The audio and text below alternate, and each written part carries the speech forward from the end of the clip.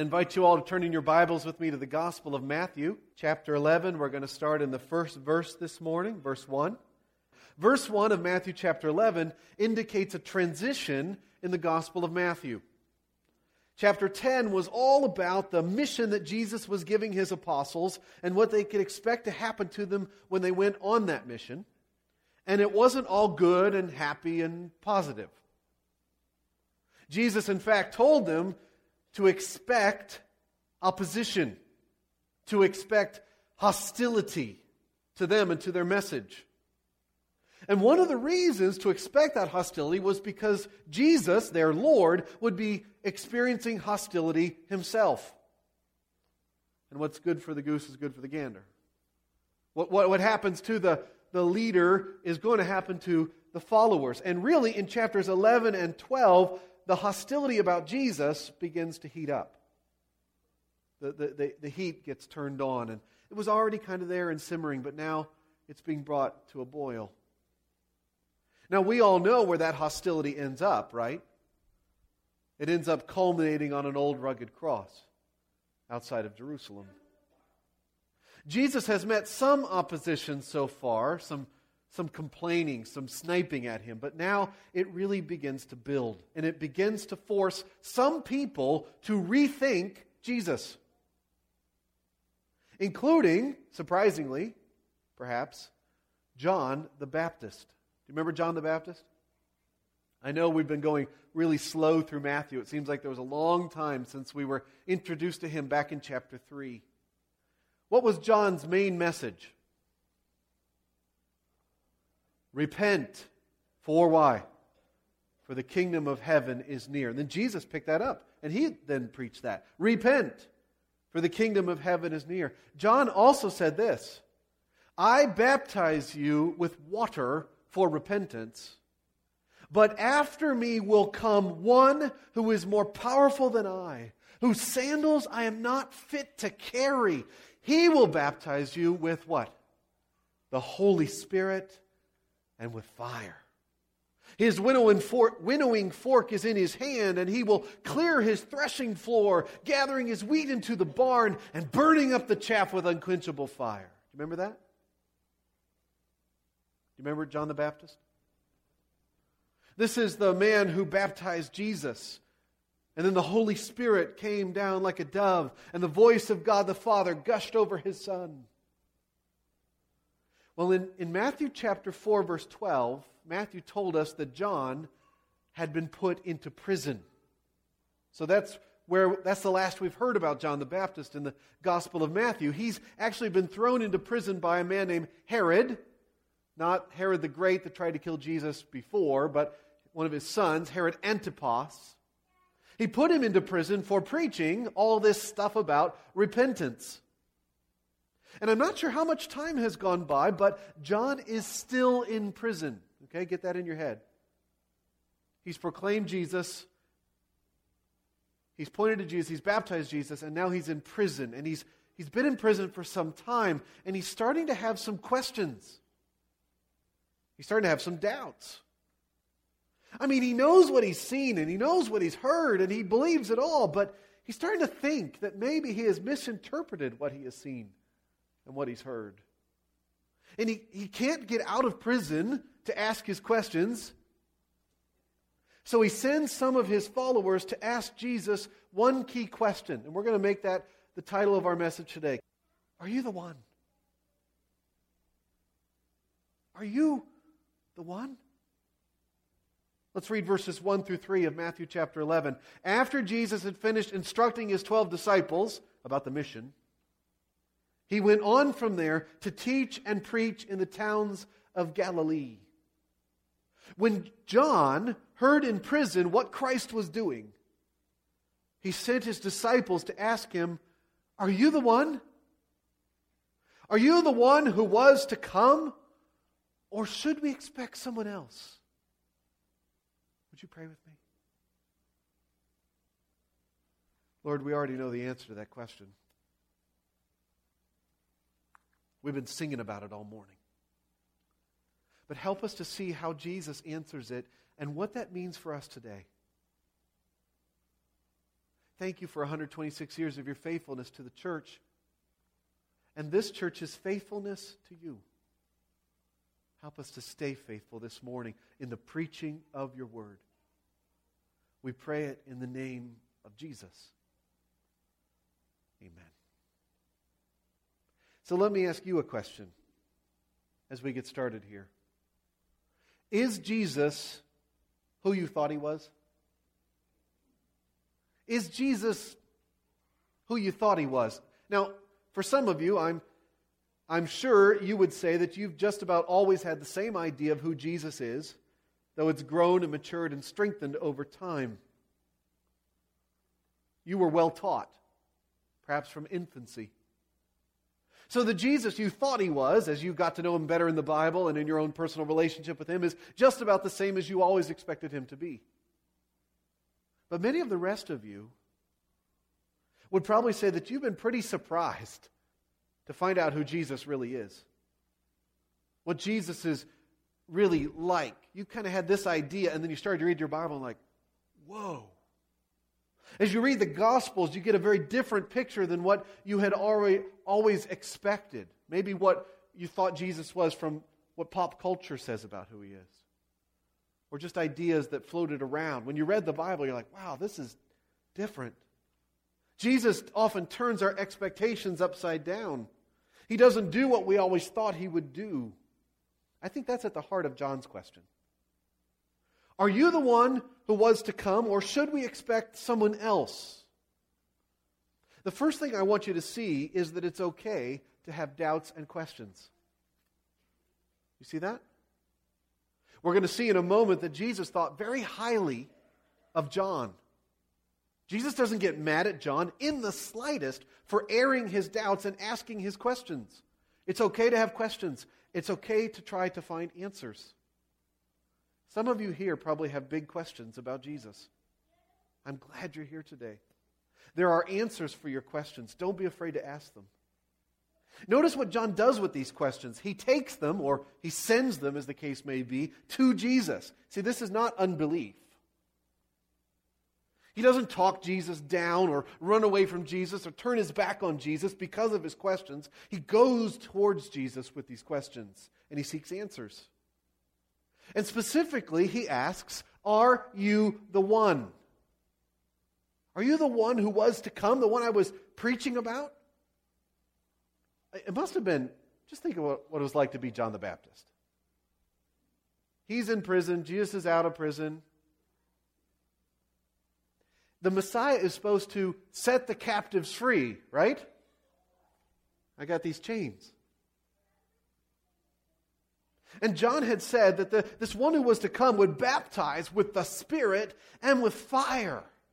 And John's saying, where's the fire? The one who was to come is supposed to have a winnowing fork and clean house and gather the wheat and burn up the chaff. Where's the fire? Or am I missing something? He says. Is this the kingdom? Because it's not quite what I expected. Are you the one who is to come? Or am I missing something? Are we supposed to be looking still for someone beyond you? Now, what's the answer to that question? Is Jesus the one who was to come? Do you feel the question? Do you sometimes wonder if Jesus was who he was supposed to be? If Jesus is blank, then how come he blanks? Is Jesus who you thought he was? Is Jesus who John thought he was? You already know the right answer. Everybody in this room knows the right answer. For 126 years, this church has stood for the right answer to that question. But at this moment, John wasn't so sure he had it right. Is it an important question? There might not be a more important question in the whole world than, are you the one, Jesus? Here's how Jesus answered. Look at verse 4. Jesus replied, "Go back and report to John what you hear and see. The blind receive sight, the lame walk, Those who have leprosy are cured, the deaf hear, the dead are raised, and the good news is preached to the poor. Blessed is the man who does not fall away on account of me. I think that's a yes. Now, Jesus doesn't come out and say it. Instead, he shows it. His whole ministry has shown it. He says, so what was the kingdom supposed to be like? What did Isaiah 35 say? What did Isaiah 61 say the kingdom was going to be like? Was it about blind people being able to see again? Check. Was it the lame being able to walk again? Check. Was it about the lepers being cured? Was it the deaf being able to hear again? Was it about the dead being raised to life? Because that happened. Was it about the poor hearing the gospel? Well, I just sent out 12 into the countryside to preach it. Those things are happening right here, right now, because I am here. Now, I believe from that moment on, John the Baptist did not falter. He had his answer. Yes, Jesus is the one. Now, you and I knew that was going to be the case already. So I want to focus on the results of getting the answer right and on getting the answer wrong. Because that's where Jesus goes with this next. Did you hear that big, powerful word in verse 6? There is a really strong word in verse 6. Blessed. Blessed is the man who does not fall away on account of me. Blessed. Yes, that's the same word as we saw back in the Sermon on the Mount. Remember that a few months ago? Same word is used in the Beatitudes. We translated it. How did we translate it? Flourishing. Right? A few months ago. Flourishing is the man who does not fall away on account of me. Flourishing is the person who decides that even if Jesus seems different than they initially expected, they will stick with him to the end. The person who answers the question, is Jesus the one who was to come, with a big old yes, will be blessed. Kevin, would you give me that slide? Yes, blessed. See, that's really simple. If you answer the question that yes, Jesus is the one who was to come, even if he's different than I expected, then you will be blessed. Do you see that? Think about that word, blessed. I want that. And I want that for everybody I know. Now, there's a mild rebuke here. Or at least a warning to John to not fall away. When he sends him back, when he sends those disciples back and he says, blessed is the one who does not fall away on account of me. He's saying, don't fall away on account of me. On account of Jesus not being what he thought Jesus would be like. Don't bail on Jesus halfway there. Because if you go there, you'll miss this. You'll miss the blessing. You won't flourish.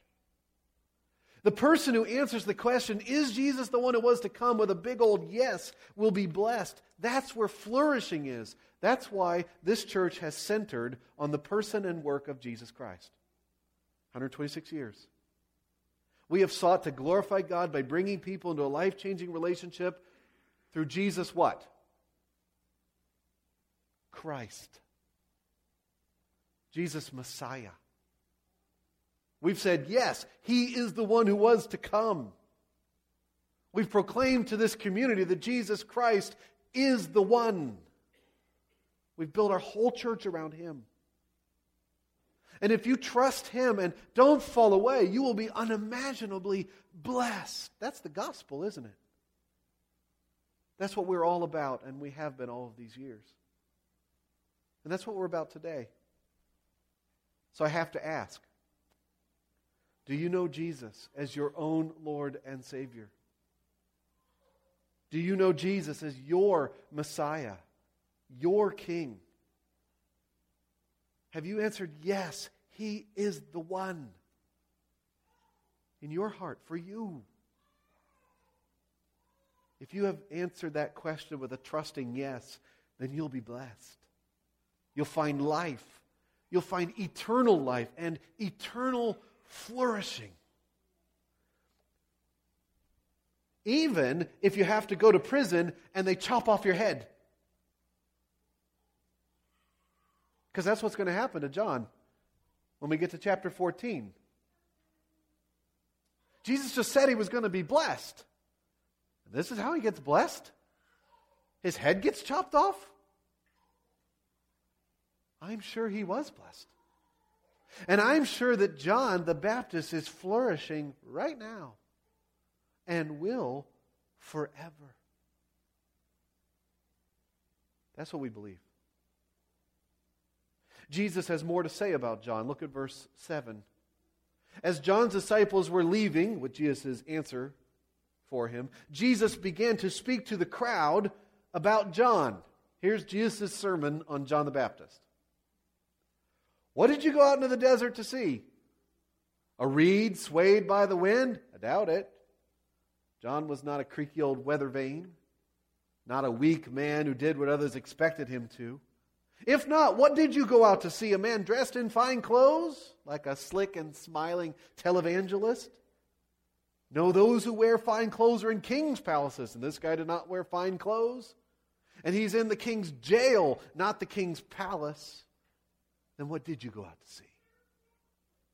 A prophet? Yes, I tell you, and more than a prophet. This John is the one about whom it was written in Malachi 3, I will send my messenger ahead of you, who will prepare your way before you. I tell you the truth, among those born of women, there has not risen anyone greater than John the Baptist. Yet he who is least in the kingdom of heaven is greater than he. You see how Jesus talks about John? Is he mad at John for his questions? No. He thinks John is the bee's knees, right? John is the greatest man who ever lived up to this point. Why? Because John has been all along pointing to people to Jesus as the Messiah. Because John knew the right answer to this question and had dedicated his life to telling people about it. And he's paid for it dearly. Look at verse 12. From the days of John the Baptist until now, the kingdom of heaven has been forcefully advancing, and forceful men lay hold of it. Now that's a difficult verse to translate in the Greek.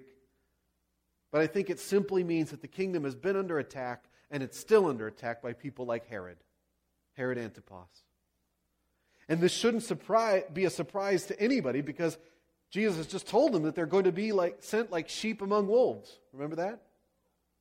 There are wolves out there, and they eat sheep. But don't worry. They can't really hurt you, even if you get gobbled up. Verse 13. For all the prophets and the law prophesied until John, and if you're willing to accept it, he is the Elijah who was to come. He who has ears, let him hear. You see what he's saying? He's saying that John stood at a very special place in history. He was a prophet. He was the last prophet of the Old Testament, of the Old Covenant. And he got to tip everybody into the New Testament, into the New Covenant. He got to say, behold, the Lamb of God who takes away the sin of the world. John was the fulfillment of that passage in Malachi that Peter Boers preached here a couple weeks ago. He preached from Malachi 4, right? John was the fulfillment of that passage that Peter Boers was reading to you a couple weeks ago. Malachi 4. John came in the spirit and power of Elijah. He was the voice in the wilderness saying, here comes the Lord, get ready. He was the one saying, yes, Jesus is the one who is to come. Now don't miss what Jesus said about you and me in verse 11. Did you catch it when I read it? Let's come back to it in a minute. It's so good we'll end with it. But first, let's consider what happens if you answer this question incorrectly. What happens if you get it totally wrong? Well, it's quite the opposite of blessing. Jesus uses the word woe. If you answer it no, then you'll experience woe. See how easy this is? Yes, blessed. No, woe. Right? If you answer this question wrong, it's curse. It's judgment. It's trouble. It's danger. That's what he means by woe. And sadly, that's what was coming for many in Jesus' day because they were rejecting him. Look at verse 16. To what can I compare this generation of people rejecting me? They are like children sitting in the marketplace and calling out to others, we played the flute for you and you did not dance. We sang a dirge and you did not mourn. Nothing would make you happy. You didn't play along. For John came neither eating nor drinking, and they said, he is a demon. The Son of Man came eating and drinking, and they say, here's a glutton and a drunkard, a friend of tax collectors and sinners. But wisdom is proved right by her actions. We say the proof is in the pudding. Do you get the picture? It's like one group of children are playing Simon Says. Okay?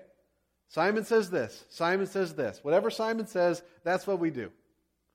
But there's this other spoiled group of people who don't play along. They're like, I don't care what Simon says. There's no way I'm going to do what Simon says. I don't care if it's something I even want to do. I'm not doing it. That's the picture.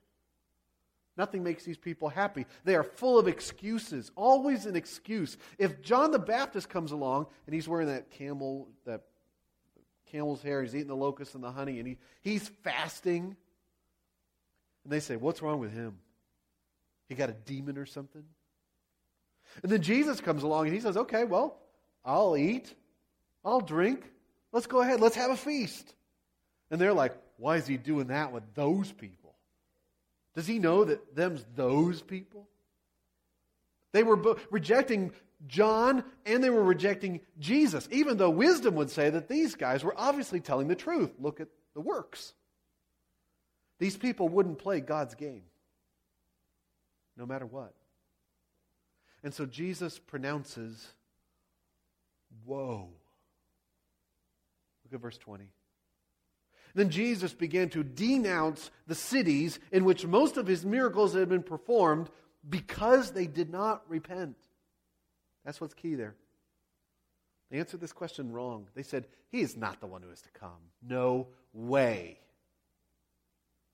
He said, woe to you, Chorazin. Woe to you, Bethsaida.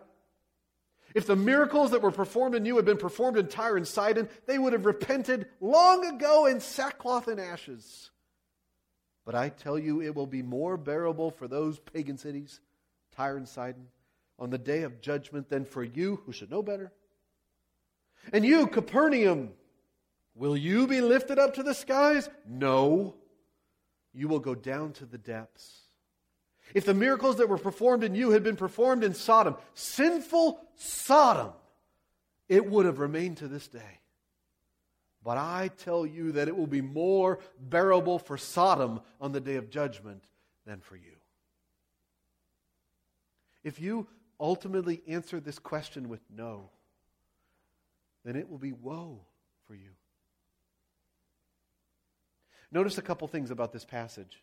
First, that Jesus knows what might have been. Theologians call that middle knowledge or contingent knowledge. Jesus knows what might have been under different circumstances. He knows every move on the chessboard and what would happen if different moves had been made. Every contingency. That's amazing. Now, he doesn't normally tell us what might have been. Normally, he holds that one close to the chest. Often it would not be good for us to know what would have happened if, but he always knows. And that helps me to trust him. Notice also that Jesus thinks that he's a pretty big deal, doesn't he? We're always saying in the Gospel of Matthew, who does he think he is? Well, obviously, from this passage, Jesus thinks that our eternal destiny hinges on whether or not we believe that he was the one to come. And these cities who saw him do the miracles were rejecting him. And Jesus says that they did so at their own peril. Notice also that you can see miracles and not believe. Sometimes we're like, well, if I just saw a miracle, then I'd be in. But this doesn't work that way. There are plenty of people who saw the miracles. There's always an excuse. There's always a way to not believe. There's always a way to say, I'm not playing that game. They can be ignored or explained away or rejected too. And also notice that the fire is still to come. John the Baptist hadn't been wrong about the fire. He hadn't been wrong about the winnowing fork, or clearing the threshing floor, or the chaff being burned up. He just didn't know the timing. When Jesus came the first time, He came to save. When Jesus comes again, He'll rescue His people, but He will also come to judge. Woe to you if you answer this question wrongly. I tell you, it will be more bearable for Sodom on the day of judgment than for you. Some people think, oh, judgment, that's Old Testament. New Testament's just grace. New Testament is full of grace. But Jesus promises there's a judgment coming. The day of judgment is still to come. And the question is, are you ready for it? For 126 years, this church has proclaimed salvation through Jesus and proclaimed the return of Jesus to fulfill all of God's promises and all of God's threats. If you ultimately answer the question, is Jesus the one who was to come, with no, there will be nothing for you but woe. The fire is still to come. If that's you right now, I call upon you to repent. I take no joy in sharing with you about this judgment that is to come. No malignant glee. Just a sober warning to repent. For the kingdom of heaven is near. Turn and trust in Jesus, because He is everything He was promised to be and so much more. And if you do, you'll be blessed. These are the two choices. There's a big question in front of everybody. Is Jesus the one to come? If you answer yes, with faith, you're blessed. If you answer no with unbelief, woe. Let's go back to verse 11 as we close. I don't want you to miss this. You and I are in verse 11. Did you hear your name when I read it in verse 11? He says, I tell you the truth, among those born of women. Anybody here not born of a woman? Okay, so that's everybody. Everyone of those born of women, there has not risen anyone greater than John the Baptist. Yet, he who is least in the kingdom of heaven is greater than John the Baptist. How about that? Do you know how blessed you are? If you are in the kingdom of heaven, then you are greater than John the Baptist. Even if you're the least in the kingdom, you're greater than John the Baptist. And he was primo great. How come? How can we be greater? Well, John did not live to see the cross or the resurrection. He could only see it from before. But you and I, we live after. We live on this side of the cross in the empty tomb. The new covenant is not just promised, but in effect. John saw it all. He saw it all playing out right before his eyes. He pointed at Jesus, there's the Lamb of God. But he never saw the Lamb be slaughtered. He never saw the Lamb standing again. The Holy Spirit that John had foretold, He will baptize you with the Holy Spirit. He didn't see that. He lost his head before then. But we know what happened in Acts chapter 2. We live on this side of the Holy Spirit's coming. In fact, the Holy Spirit that John had foretold is now living inside of you right now, if you're a believer. He's living inside of you right now. John didn't have that. Not like that. Lance Free Church, every believer here is blessed to be greater than John the Baptist. And that's saying a lot. We are so blessed. Not because we're so great, but because Jesus is the one who was to come.